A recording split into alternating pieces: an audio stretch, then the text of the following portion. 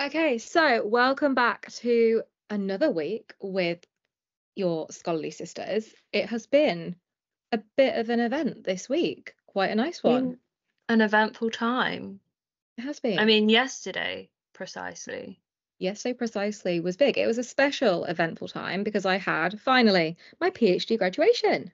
Yay, it's official. She walked the stage. She didn't trip. No, she didn't trip. I was shaking like a leaf. It's such a weird feeling, isn't it?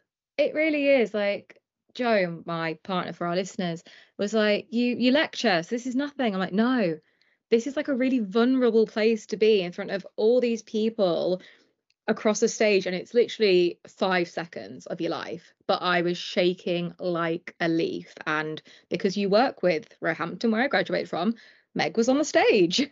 I was on the stage. I was part of the academics sitting on the stage, which was so weird. That was also my first time doing that, and it was so funny that I got to do it for your graduation. So I got to see Katie up close and personal walking across the stage, which was great. But it is so nerve-wracking sitting in that particular graduation procession, I think, because it's a lovely venue. It was at the South Bank Centre in London.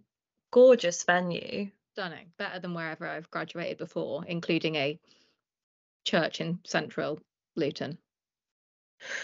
And then the Corn Exchange in Bedford. Yeah. A stark difference to our A private stark graduations. difference. Yeah. But it made it even more nerve-wracking, I think, because of just how big the place is and how everyone's sort of teared up and they're looking down on you. I could not be like a stage performer or anything. I mean, when I was like getting ready to walk, I didn't look at the crowd of people just staring at me, because the fun thing for me, I was first. You were first. Everyone. It was me first. The whole time I'm walking across, it's like, don't fall, don't fall, don't fall. I was in a long dress, I was in heels. No, but we didn't trip. It was fine. I did get my little gowny hood thing stuck on the railing on the way down the stairs, but thankfully that was less noticeable. Did you not see me? I didn't see that. I didn't see that. That's Joe, really funny. Joe videoed me, and there is a video of me literally get my arms stuck, and I quite flamboyantly I just like, no, and like whip my arm back, and then you hear the like, top of my heels coming down the stairs. I'm like, that's so embarrassing.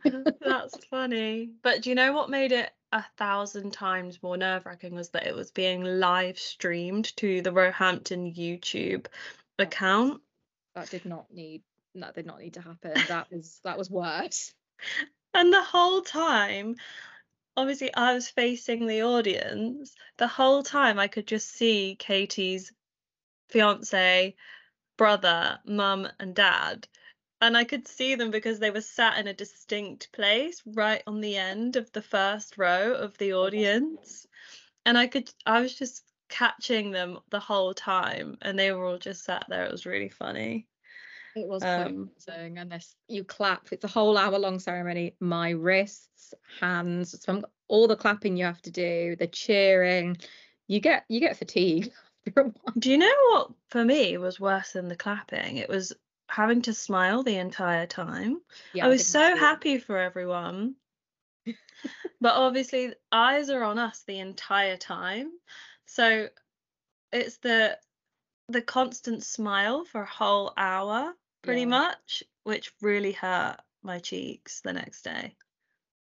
Oh, some stretches, but no, it was good. It was really nice. We're both exhausted today. That makes it sound like we went on an absolute rager last night. We didn't. We were home by like 11 o'clock. We had one free glass of champagne and then left and went for some food with my family and Joe's family and us together, and it was very lovely. Had good Italian food, and then I came home, and that was quite nice because we had work this morning. So given it was a Wednesday, life did not stop. taught my lovely first years this morning, Nice. and yeah, that's it. Teaching for the week done. And you're getting ready to head off on a little trip this weekend. Very whistle stop tour of Madrid. I am indeed off to Madrid again. A friend of mine lives there, so try to go and see her for her birthday, which was this week as well. So yeah, all go, go, go at the moment. It is. It doesn't feel like it's stopping. And I guess that leads us into what we're kind of looking at today. And if anyone saw the post we put out earlier this week, it's all about academic burnout and just feeling, I guess, that constant level of tiredness. And it's something we've both definitely experienced throughout, specifically the PhD. We probably did it undergrad and masters, but I had no real understanding or idea of what that was. It wasn't something I sort of heard about until I was in the PhD. And it's something that, yeah, I for sure experienced and I still do, especially in this new job, which is very, Mm. very intensive. Full-time academia, full-time lecturing burnout is something that I had not prepared myself for.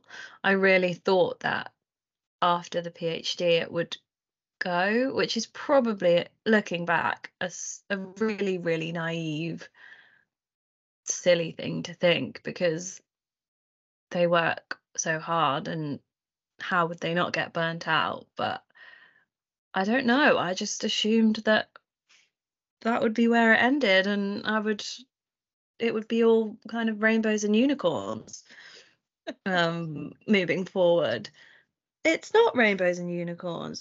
The job is absolutely amazing, but there are so many other things that just cause you to be burnt out, I think, aside from the teaching. Yeah, the teaching is the bit I love. It's something I've always loved. So that I always look forward to the teaching, but it is the admin. It is then trying to balance publications and additional research and all the things that we kind of want to get done on top of admin, marking, external moderation, internal moderation, packs. Mm, Like we wear so many different hats. mm, We have to wear them a lot of the time, all at the same time. And it can be quite hard to find the balance. And I have definitely felt burnt out this week. It was very grateful to have that day off yesterday because of the grad. But if for anyone that doesn't really know what burnout kind of is, it's this sort of sense of just being really tired all the time. You have a lack of motivation, you can get brain fog. And for me, the biggest one I always felt was feeling guilty. If I ever stopped doing PhD work to even go to the cinema, I would feel like crap, essentially. I'd feel so shitty. yeah, me too. I I had such a battle with this, and I remember the feeling of wanting to do everything that I would normally do. So, for example, seeing friends, going to all the social events that you're invited to. And then there came a point where I just physically couldn't go. There was no way I could go to something, and I had to say no. And honestly, it felt awful at the time.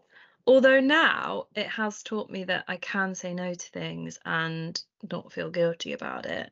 So there are good lessons that come from it, but it's a really hard thing to get your head around, and happens in every single profession, I'm pretty sure. All of my friends that are working, I know, experience this, and sometimes you just need to take a step away, and you can't take a step away, particularly in our jobs where you're teaching and you have to teach, and you can't just leave your students high and dry, and you just have to get through the semester, and then you get your break. It is a welcome one. I guess that is the nice thing. I say we get a break. We do get a break from the teaching side and the responsibilities that come with that, but that's usually when we start picking up the other side of being an academic, and it's having to publish or it's having to do other bits and bobs. And they're nice things, but trying to find the time to get those done can be difficult. But yeah, the PhD brought me a lot of burnout, especially the feeling of guilt.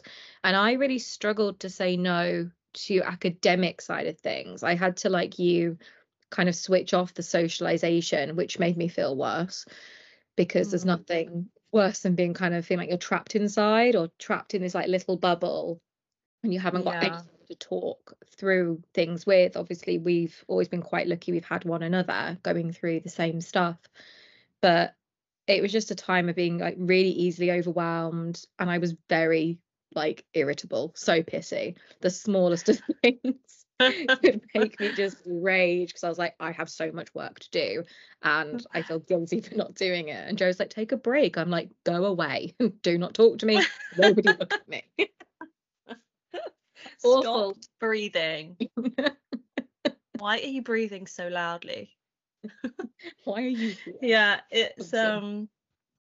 it's definitely a huge learning curve. And I think what is really good and really powerful is when you recognize it in yourself, because you can then just say to people, okay, I'm going through something at the moment. I've got a deadline coming up that I need to finish. I'm gonna be I'm gonna be kind of unresponsive for, a few weeks. And people understand. People who love you will always understand. And I think that's the main thing to take away from it, is that you will come out the end. And when you come out the end, you can make the missed time up. Um, it's a hard one though, because you see loads of things that say, okay, I don't know, if you died tomorrow, your job would repost the job advert within 48 hours, and but you don't get the time back with family and friends. But then with a PhD, you're often on this timeline and you have a time crunch and you have a deadline to meet, and the deadline doesn't just keep extending. No. It very much has an end point. So I found myself battling with that, the wanting to meet the deadline, needing to meet the deadline in order to get the damn thing, but also knowing and fully believing in the sense of work doesn't always need to come first. No, it's that fine balance, and it's really hard to get. And I still haven't got it down. I hope I get it one day, but I don't know if I honestly ever will. I've taught a session before on well-being, and I literally wrote out a full 24-hour day. And there's me going on like, you guys need to get balance. Wrote out my day, and I looked at them. I went, I don't have balance, but you guys should get it. Like, Yeah. I had a took a step back and was like, wow, like the way I spend 24 hours sometimes is like ridiculous. I haven't got balance at all. It's like either one or the other. I really easily can procrastinate, or I'll throw myself into work and then not blink for 6 hours straight. Yeah, I feel that we've just blurted out how we feel and all of our burnout. And really, we don't have any solutions for anyone. We are still figuring out as we go, but this podcast is not about us telling you and fixing all of your problems. It's really about sometimes just making you feel a little less alone in the things that you're going through, and just to know we're feeling it too. Yeah, it's not just you. You're not alone in this. Like, there was some research done by the World Health Organization back in 2019, and it said that, you know, there was a lot of people who felt it, and they recognized burnout as an occupational phenomenon. So it's no surprise so many of us feel this and go through this. And I guess what would be is useful to think about the ways that we might have dealt with it. So for me, it's I try and get outside, like being out for like a walk and just taking time, just in some fresh air. Like, granted, I'm still thinking about work, I'm probably still taking notes, but just to get some fresh air does make me feel a lot better. And I've tried to get in a habit of taking regular breaks. That is something that is suggested, and getting enough rest and setting reasonable boundaries. Like I'm still learning that for sure, like with work at the moment, setting boundaries and trying to balance the time and just being honest if something is, overwhelming, whether that's in your career, your academic life, your undergrad, your master's, your PhD, your personal life. Being okay with just being open and honest. And I know that's a really vulnerable place to be, but it can also be quite empowering just to say, actually, I don't know how I'm going to manage that. I could do with some extra support. Yeah, saying no is a big one for me that I'm starting to do more. I think another one for me, though, is prioritizing my sleep. If I don't get enough sleep, I cannot function well the next day. I find it hard to have conversations. I mean, this now I'm finding really difficult Yeah. because I feel so tired.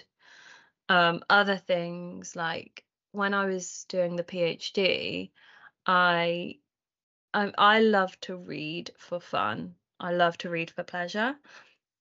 All kinds of different genres. I love it. When I did the PhD, for the majority of the PhD, I told myself I wasn't allowed to read for pleasure. I wasn't allowed to read for fun because I felt immense guilt at the fact that I wasn't reading journal articles and books and policy and all that really great stuff. Um, They're really I fun. felt really guilty. And I look back now and I think, what an idiot. Yeah. Because reading is one of my outlets. It is one of those hobbies that if you enjoy it, I know not everyone enjoys it, but it really takes you away from reality and it's an escape from your reality. Not that your reality is bad. My reality is amazing. I love it. But in order to disassociate from it for a while and fully relax, I find reading is one of the best things I can do. Exercise, yeah, but even when I'm exercising, I'm thinking about work. When I'm reading for fun, I'm just thinking about the plot. I'm thinking about what could happen next. My brain is working in a different way to the way it usually works. And I can't believe I gave that up for 3 years. Oh, I know. I remember when you've spoken about it before, and the amount you read now, like you've really thrown yourself back into it, is incredible. I love reading as well, but I often sort of save it for when I go on holiday, and I'll pick up a really cheesy rom-com from a couple of my favorite authors, and I will read them, and I will read cover to cover in about a day. And Joe's like, how have you got through that so quickly? I'm like, because I don't do it any other time. Just give me a good book. So I should take a leaf from yours and probably pick that up a little bit more. It's just habit though, and what I find hilarious is that I told myself I couldn't read, but then I would scroll on Instagram for an hour before bed as my downtime. Now that is downtime. Yeah, it is, but it wasn't my excuse wasn't really kind of valid because I did have the time to read. I could have made the time to read, but I just told myself that I felt too guilty if I did read anything other than a really hard academic piece of writing. And I do regret that. Yeah, it has been hard, and it's, as we say, we're still navigating many of the things we talk about. We're still making our way through it, and we may end up being like this forever as we plot our way through it all. But as Meg said, the purpose of the podcast isn't to fix things, and sometimes it isn't always to offer the guidance, but it is to say you're not alone, and we're through that journey, and we still experience things, or we experience them during it. And while they're not fun, academic burnout is normal. You're not alone in it. But I do recommend just speaking to people, whoever is in your close circle, just talking it through, like with anything, can be really beneficial, and choosing your outlets and engaging in them when you can be quite nice. Yeah. Well, I think on that note, to avoid any less see, my brain is not functioning anymore, any more burnout, We will I wrap this think up. we'll wrap it up. We've really just rambled on about how stressed we're feeling, which is not fun. So we apologize for that, but hopefully it made you feel a little bit less alone. And if it did that, then if it did that for one person, then that's good enough for me. I'll be happy. And if you are feeling any kind of way, reach out to us if you ever do want to chat things through.